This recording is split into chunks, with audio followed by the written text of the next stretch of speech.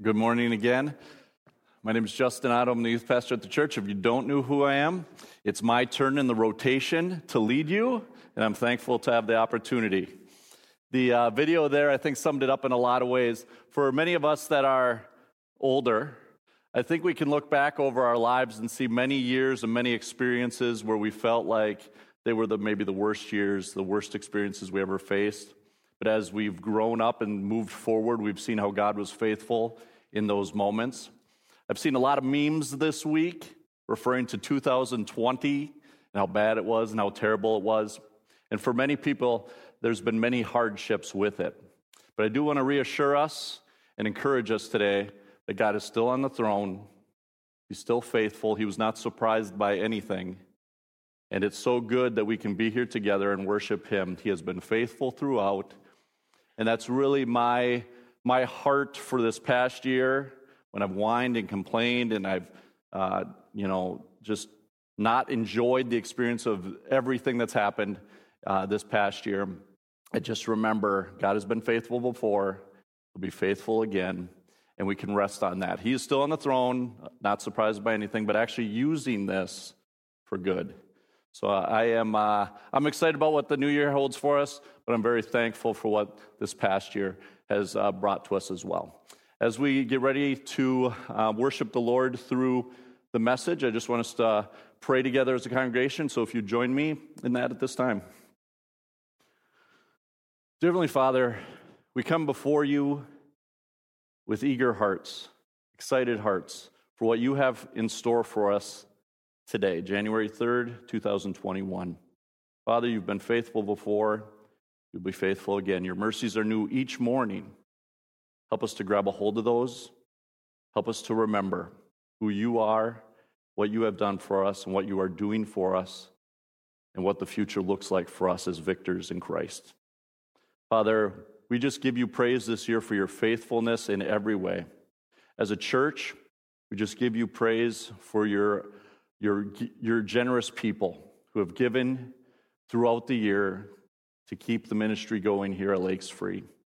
We give you praise for how you have continued to do ministry here, even allowing us to be able to live stream it so people can see it from a distance, but still be a part of the body. Father, we are so thankful that your Holy Spirit is moving.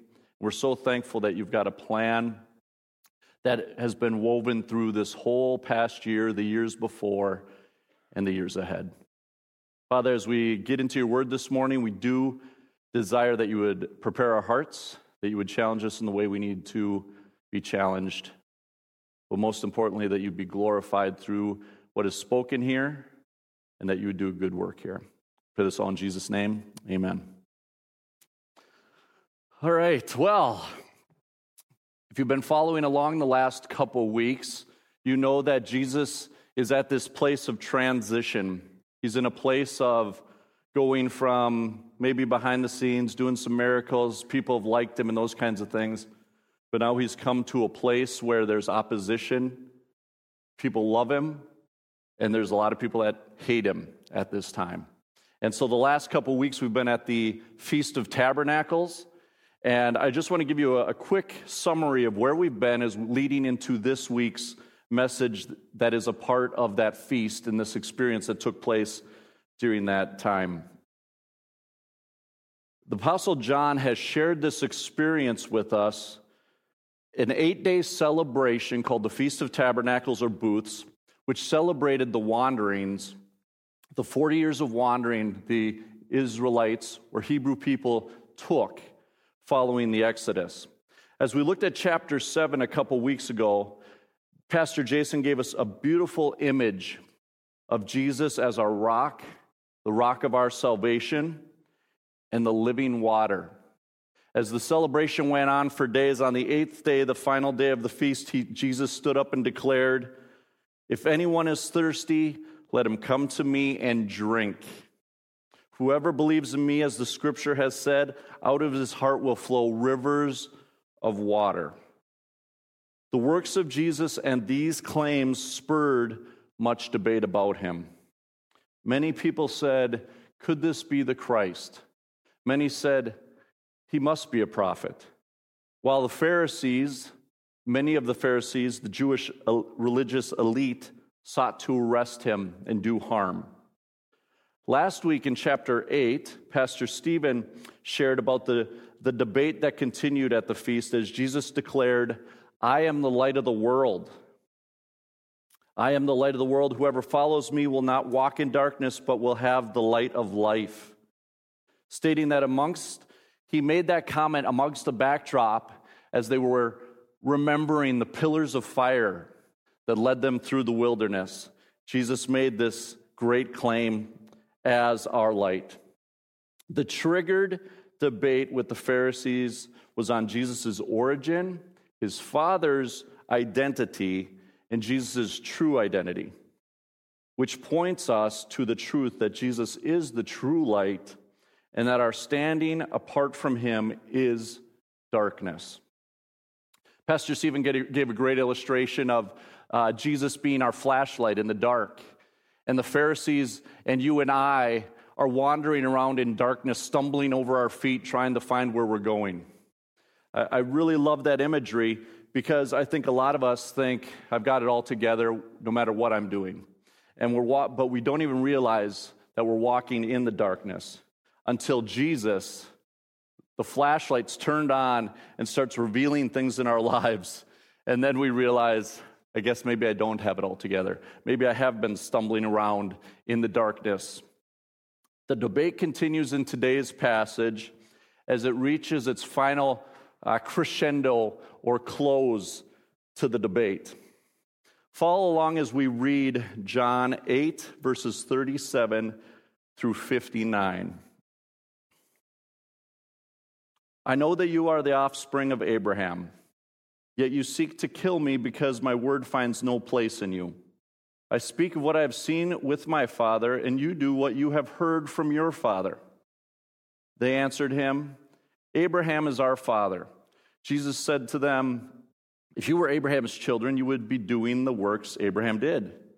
But now you seek to kill me, a man who has told you the truth that I heard from God. This is not what Abraham did. You are doing the works your father did." They said to him, "We were not born of sexual immorality. We have one Father, even God."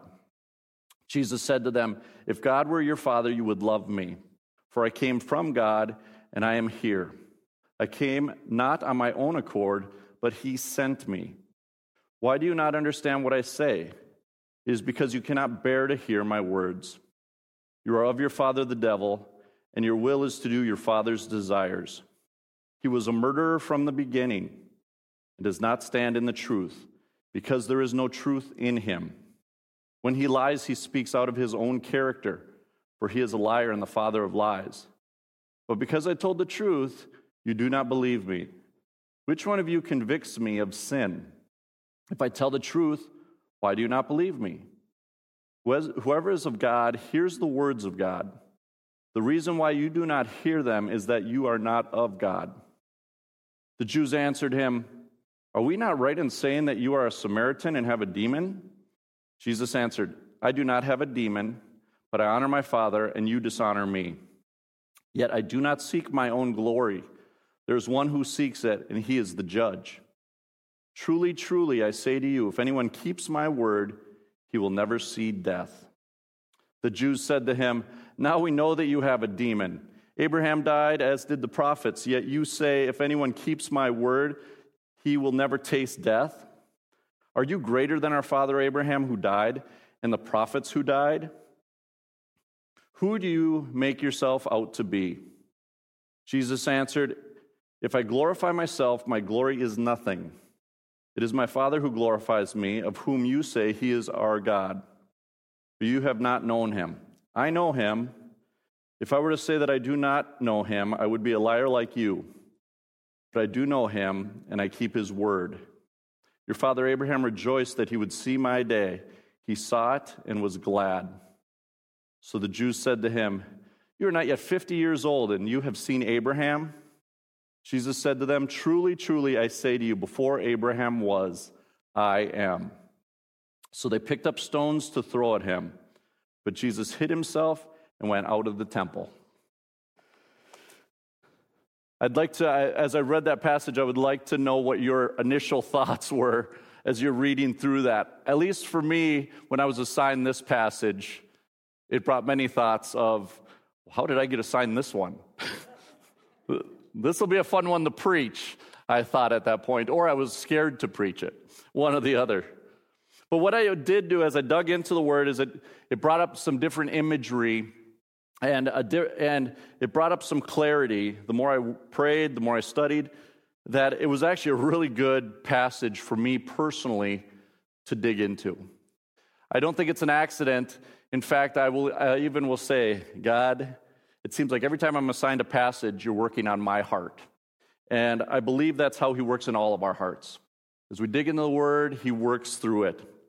In today's passage, we're dealing with the light that reveals. Last week, we talked about him being the light of the world, and now today he's revealing some truth to each one of us. I want to start with a story of when I was 5 years old. How many of you in here have been 5 years old? A few of you, all right? It was a beautiful fall afternoon, and I found myself on the top bunk of my bed in my bedroom. I don't even know if it was my bed. I don't believe I ever slept there. But I had 3 older brothers, and 2 of them had chased me through the house, and I found myself on the top of this bunk, and I found myself looking down over the edge at my 2 oldest brothers, Jonathan and Kevin. I still can see it today. Somehow, I don't know who it was, but one of them encouraged me to jump down to them. I don't know which one it was that said to jump, and I don't know which one it was that said they'd catch me. But the reality was, I didn't get caught. All right? I was a bigger risk taker at that time in my life. But one way or another, I didn't get caught. I don't remember much of the next few moments, but I do remember finding myself at the dinner table. I vividly remember my dad asking me what color my cup was, and me answering red. And I remember my dad asking me to reach for my cup, and me reaching for my cup where it should be. Out of fear, I knew what the problem was, but I was going to make my dad investigate it and figure out what it really was so I didn't get in trouble. But my dad was trying to officially diagnose me as blind. Well, my dad's investigation worked. I incorrectly answered the color of the cup. It wasn't red. I couldn't tell you what the color was, but it wasn't red. And when I reached for that cup, sitting where the cup should be, somebody had moved it somewhere else. And so I did not grab the cup. I was blind. How many of you in here have been blind before? Anybody had that experience? All right, so that's good. So I can just say whatever I want happened. That's great. You know that experience you have when you get up in the middle of the night and you can't see anything, but you're familiar with the space, so you can fumble around easily enough and get from point A to point B? While I was in my home, like I said, I was able to get to the table. I was able to get from place to place because it was all familiar to me. As I think of our passage today, these Pharisees have been in the situation where they've been blind for so long, they're comfortable there, they can move along quite easily.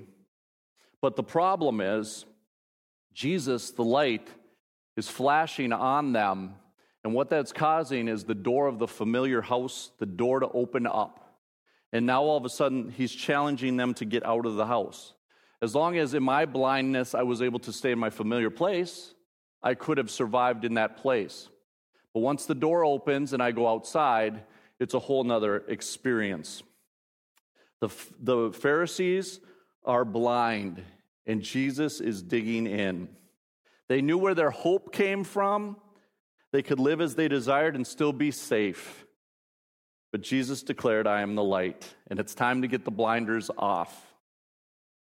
As we studied this passage, I saw 4 ways that Jesus goes straight to the heart of the Pharisees, and Jesus reveals the truth in their darkness and in our darkness.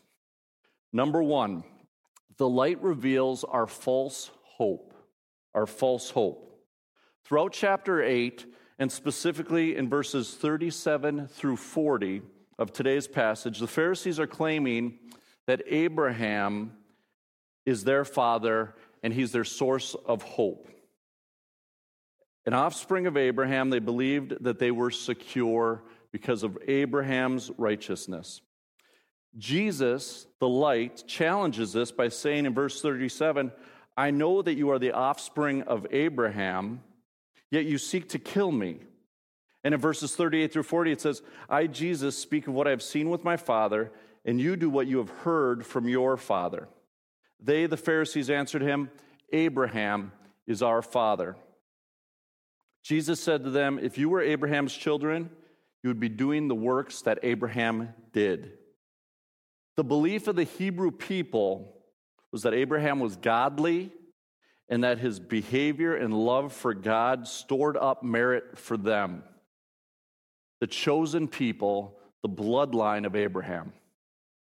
Jesus challenges this claim by saying that their actions did not match their claimed heritage, but that of another father. Pastor Jason gave a great example a few weeks ago, if you guys can remember. He shared about a trip to South Dakota. Some of us in this room, many of us have probably been on the same trip down through South Dakota. And he talked about the wall drug signs. Do you guys remember him talking about that? He talked about wall drug. And he mentioned that as we go through that drive, mile after mile, sign after sign, it's pointing to wall drug.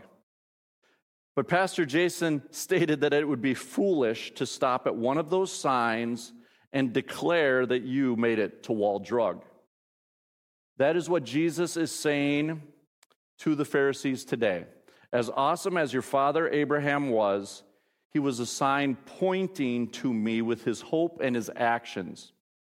You've stopped at the sign and have put your trust and your hope in it. And then you've been angry with everybody who's passed the sign and actually gone to the destination. Both my wife, Crystal, and I have been blessed to have an ancestry of people that have put their hope in Jesus and have lived it out. But whether they believed or not, we still have to make the choice on our own. For everyone in this room, I think of the smallest kid, the middle-aged adult, the teenager, the senior adult, every one of us, and those watching, we have to make a personal commitment to Jesus on our own. Being born in a Christian home cannot save you. Your acts of good service cannot save you. Your baptism cannot save you. Your giving cannot save you. Your religious traditions and rituals cannot save you. Being a youth pastor cannot save you.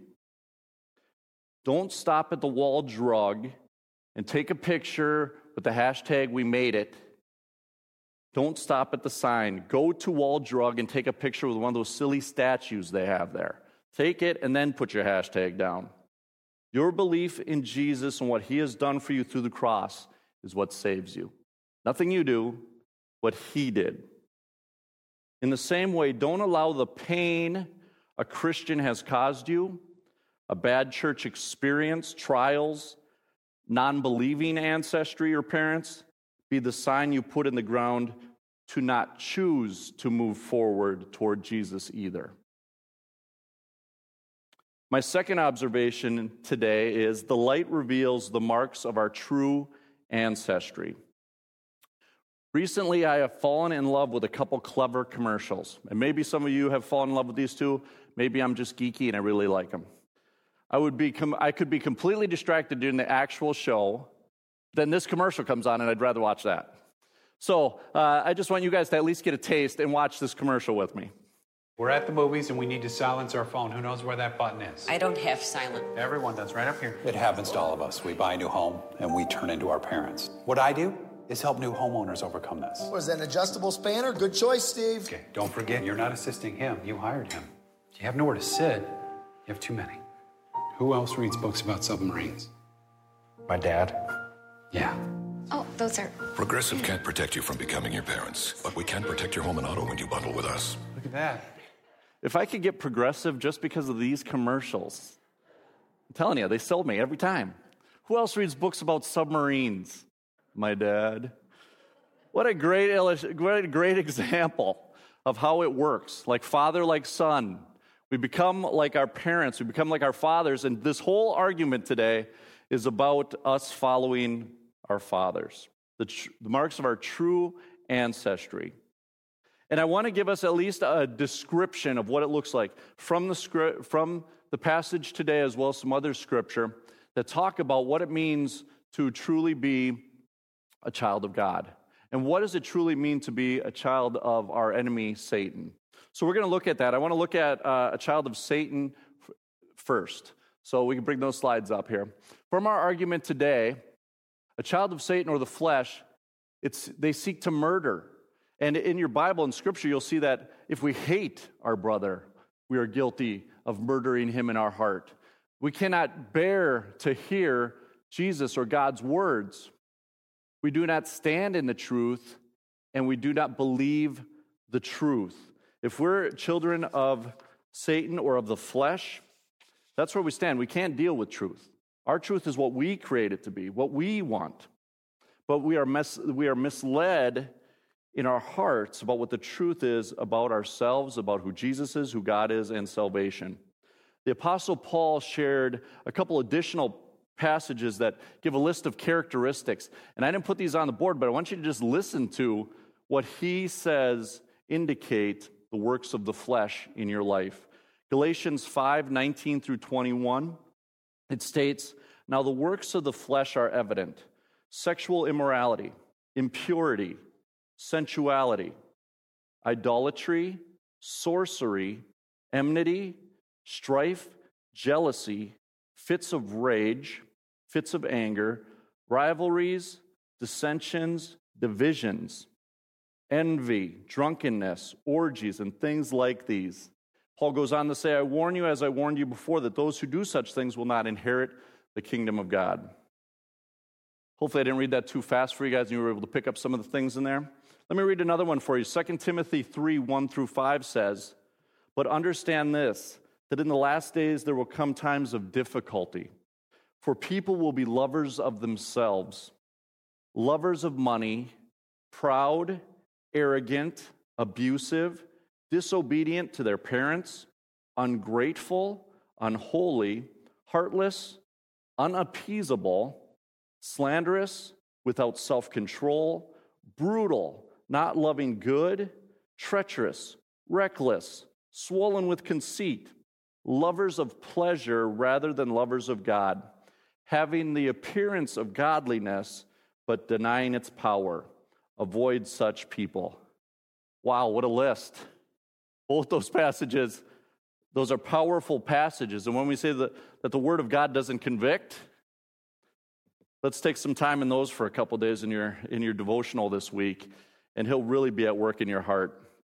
The Bible says that the child of Satan is blinded by Satan. In 2 Corinthians 4:4 it says, "In their case, the God of this world has blinded the minds of the unbelievers to keep them from seeing the light of the gospel of the glory of Christ, who is the image of God." So not only is it that I'm born in this place where I naturally think about number one, but now if I'm an unbeliever, I've got the enemy, Satan, I've got somebody who's allowing me to stay that way. Put me in a place where I can't have hope. And our enemy is really good at blinding the minds of unbelievers and distracting believers. So much so that he doesn't have to work that hard at all. In a world of instant gratification, we fill our lives with distracting and conflicting messages all day long. The people we follow on YouTube and social media, the books we read, the songs we listen to, the stuff we watch.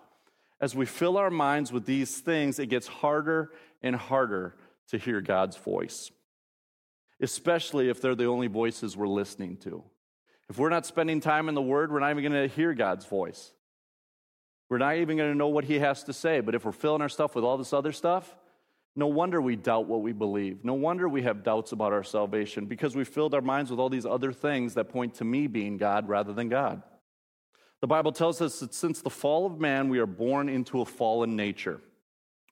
We are told throughout Scripture that the results of that ancestry is death, that the result of that ancestry is separation from God and darkness without light. Children of Satan will not desire to do God's will. They desire to serve their personal will. As I read this list, I see many items that I still struggle with. Anger, impure thoughts, envy, lover of self, pride, arrogance. How about you? As you thought through those lists, did God convict you of something specific? Did he say, oh, yeah, this one's a struggle I have, or that you have? Does it mean that I'm not saved if I see sin listed in these verses found in my life? If these markers describe your life, Jesus is revealing your need for him. If you are a believer and you see some characteristics that you carry on this list, we need to turn to God for forgiveness and seek him. Only through the Holy Spirit are we able to be transformed. When I committed my life to Jesus as a young adult, I remember I spent time in the Word. I was excited. I was praying all the time. And it was interesting because prior to my commitment with Jesus, I was swearing every other word, coarse jokes with my friends. We're just having, life was just normal. This is how we did life. But it was amazing as I spent time in the Word, as I spent time in prayer, I remember specifically recognizing that my language had changed. I didn't do a 30-day plan of I'm going to stop swearing and that kind of thing. The Holy Spirit was working out that in my life as I spent time with him. It wasn't me doing the work, it was him doing the work. But as I've continued to move in my walk with Jesus, I've found that there's still other areas in my life that have to be worked on. And as easy as that language thing changed, there's some other things that haven't changed quite as quickly. And I'd like them to change as quick, but there's still a battle going on. When we commit our life to Jesus, we are taking Jesus' righteousness and placing it on ourselves. And when we do that, we are declared innocent and righteous like he is. But our walk with him is a daily sanctification process of transformation all of our life. Every day of our life till we reach heaven and are with Christ, we will be battling sin. We will be in a struggle. Many of these things are going to come up, and we just have to continue to go to the Holy Spirit, continue to go to the Word, and allow God to transform our lives. Because at least for me, it's like an onion. It's like you feel like you're getting control of one area of your life. You're feeling God giving you freedom from something, and then it's like, oh, but what about this area? Oh, what about that area? And it's like an ongoing transformation process that we go through. I shared at the beginning how I was blind in my trust fall with my brothers. After that investigation, my dad did take me to the hospital. And what happened is when you have a severe concussion, in my case, it meant blindness, it meant dizziness, nausea. I don't know what happened at the hospital, but I do know that when I was there, I started to throw up. I know. Am I supposed to use examples like this? I don't know. But I started to throw up, and I remember throwing up and throwing up and throwing up. And what was really cool was with each time I threw up, my vision came back clearer. All of a sudden, I could see a little more. I went fuzzy. Then all of a sudden, I could see a little more, and all of a sudden, I could see the light through the room. I could see the people. I could see that I wasn't blind anymore. And the same thing is true with our sin.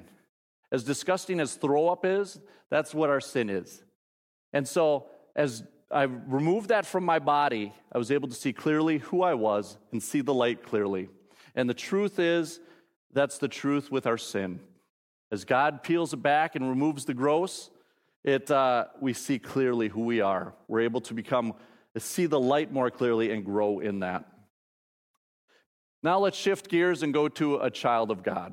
We've looked at the child of our enemy. Now let's look at a child of God or someone filled with the Spirit. It says that his word finds a place in you. It's a part of your DNA. So It's just who Jesus is, what the promises of the word are a part of who you are. It also said that as a child of God, we do as Abraham did.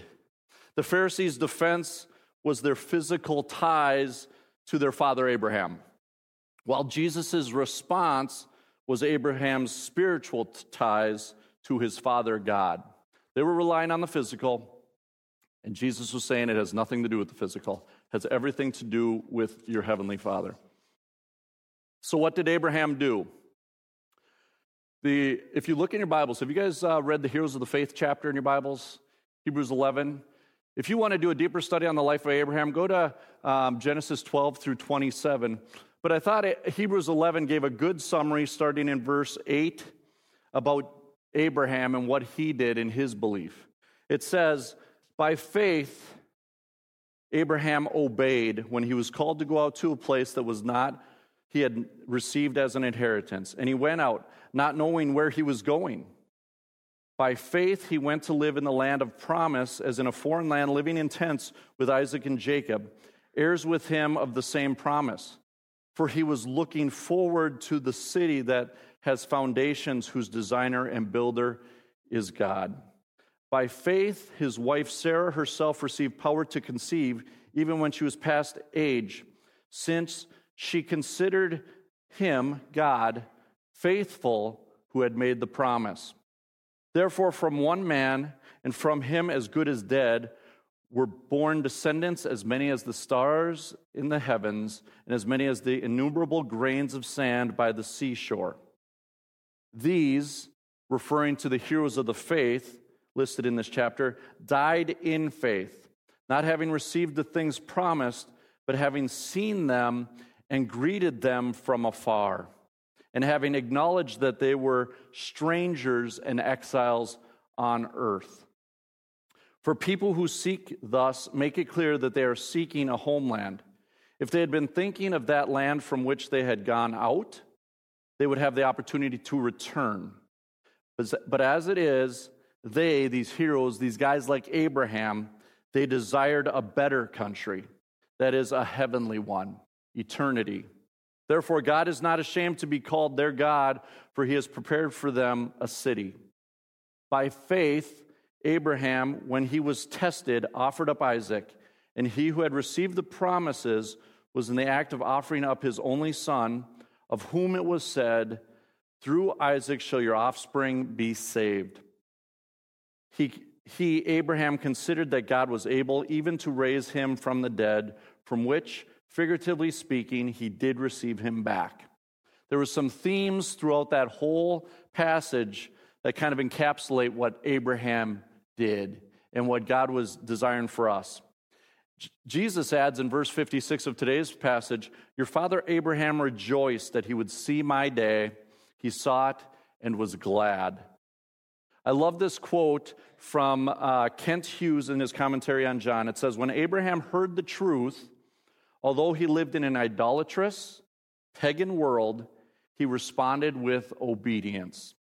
He heard the truth, he took it to himself, and he became obedient.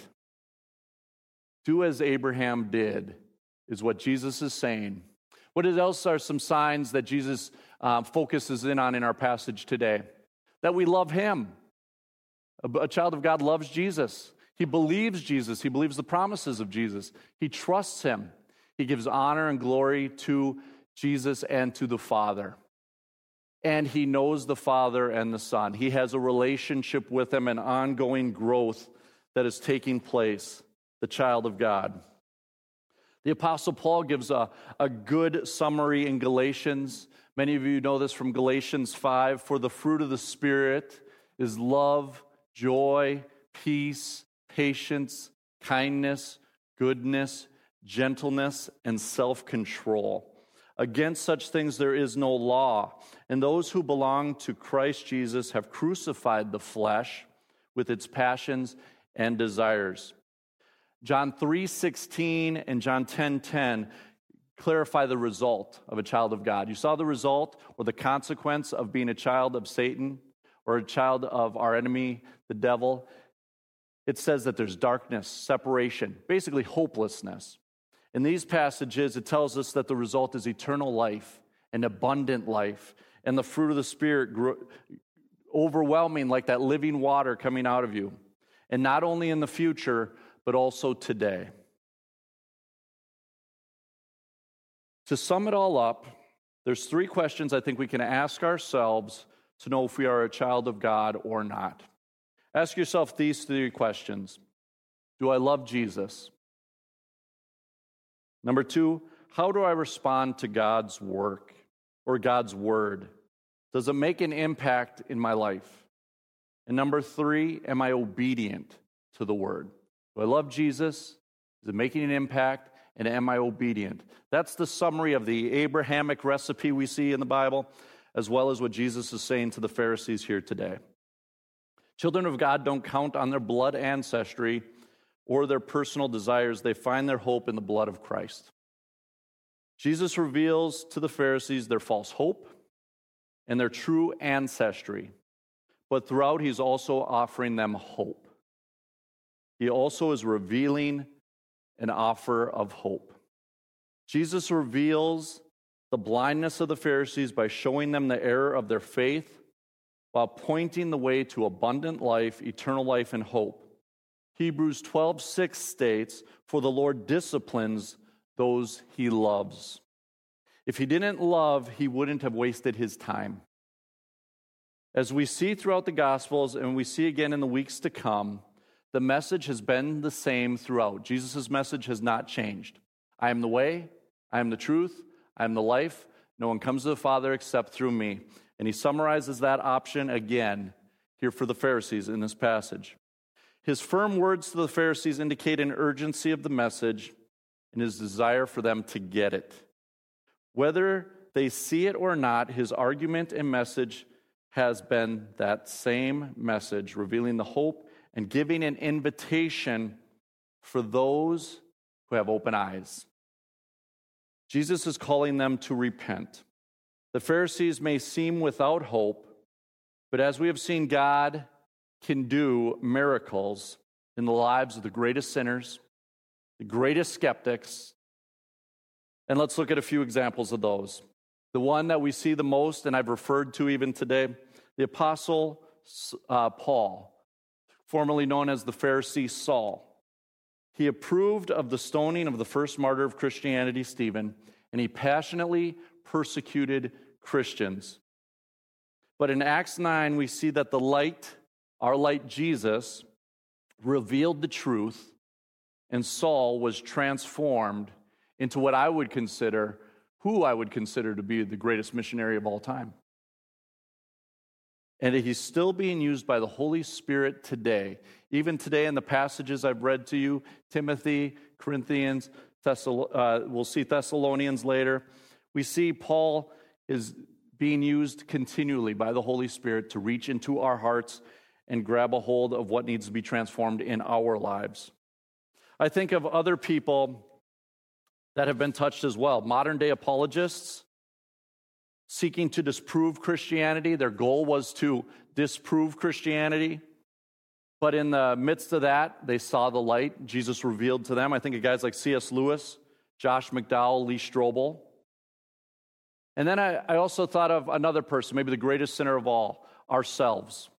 Think of your life. If you're a believer, what has Jesus done in your life? Where were you at when he revealed his light to you? Where were you at? For me, I was doing my own thing, on the path to what I wanted to do, and in the process of my just living and having a cold, sinful heart, here came Jesus and transformed my life. Jesus desires for us to know the hope that comes only through him. I have a question for you to consider this morning. I think maybe you've already considered it this last week, but how did the year 2020 go for you? What were the highs? What were the lows of 2020? What was your focus on this past year? As you think of those thoughts, and your actions and your priorities from this past year, what are you putting your hope in 2021? Are you putting your hope in your income, your family, your career, your school, a vaccine? Are you putting your hope in election results? Are you putting hope in, maybe I'll get to play sports this year if you're a student? What are you putting your hope in? The hope we have in Christ should overshadow everything else. The struggles of this world are not our enemy, but Satan is. Jesus is our hope in all circumstances. As we look at the world around us, he has given us all we need for contentment and peace. And as he proclaimed at the beginning of this feast, the Feast of Tabernacles, that's where we're at right now, whoever believes in me, as the scripture has said, out of his heart will flow rivers of living water. In today's passage, verse 51, showing emphasis to make sure we pay attention, Jesus proclaims, "Truly, truly, I say to you, if anyone keeps my words, he will never taste death." When we put our hope in Jesus, we have the promise of eternal life with him. Though our physical bodies die, we live forever. O death, where is your sting? O death, where is your sting? As we hope for this new year, may our desire be to love Jesus, allow the Word to have an impact in our lives, and live in obedience to the Word. I know no one who has ever regretted doing those things in all circumstances. My final observation this morning, the light reveals a bold declaration. Over the last few weeks, we've taken a closer look at Jesus and his fulfillment of the Feast of Tabernacles. He has brought hope to some and anger to others. Jesus declares truth of who he is, and he points to the cross, stating many different statements throughout this whole thing from chapter 7 to where we are today.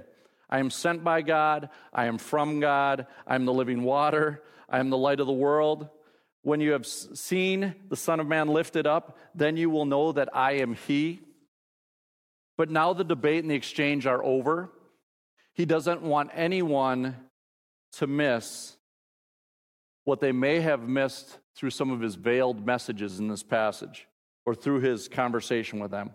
He wants them to know plainly.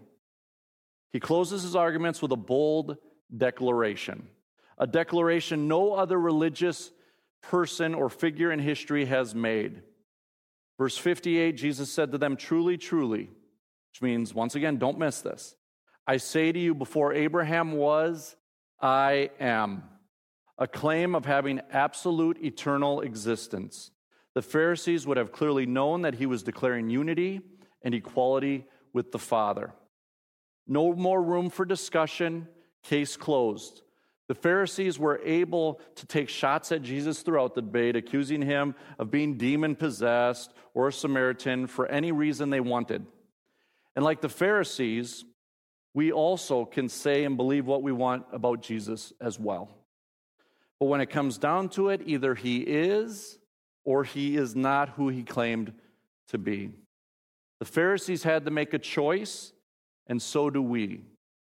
Will I bow my knee to pick up stones to kill him and remain in my darkness and in my blindness? Or will I bend my knee in humble adoration of the light that reveals true hope? Join me in prayer. Dear Heavenly Father, I thank you so much again for your word, and I thank you so much for your Holy Spirit moving through your word in my life and in the lives of believers throughout time. God, this message is powerful, but God, we have to make a choice. Are we in or are we out? Do we believe, do we not believe? Are we blind or can we see? Is who you are really who you are, and can we trust you? We all have to make that decision. And we can't rely on anybody else to do it for us.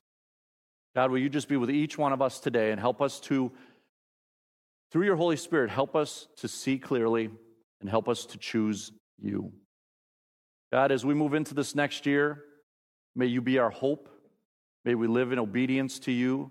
May our lives be transformed by you.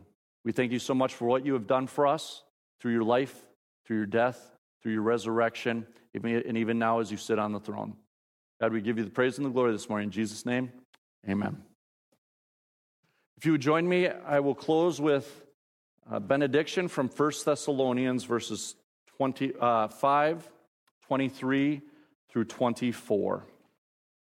Now may the God of peace himself sanctify you completely, and may your whole spirit and soul and body be kept blameless in the coming of our Lord Jesus Christ. He who calls you is faithful. He will surely do it. God bless you. Have a good day and a new year. If you would wait for the ushers, they will have you exit row by row, starting with the back. Thank you.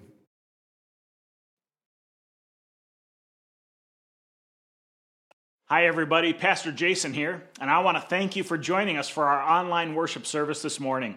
I pray it's been a blessing to you. I want to encourage you now to visit our church website, www.lakesfree.org. There you can find more information about our church, you can find updates on the latest happenings here at Lakes Free, and you can find an abundance of resources for further teaching, equipping, and encouragement. So please check that out. We also have a prayer link there on our homepage where you can submit prayer requests, and we would love to pray for you. And if you'd like to continue your worship by giving to the work of the Lord here at Lakes Free Church, we have a very clear and simple giving link there on our homepage, and we would appreciate your support. I want to thank you again for being with us this morning. I pray that you have a blessed week, and we will look forward to seeing you soon.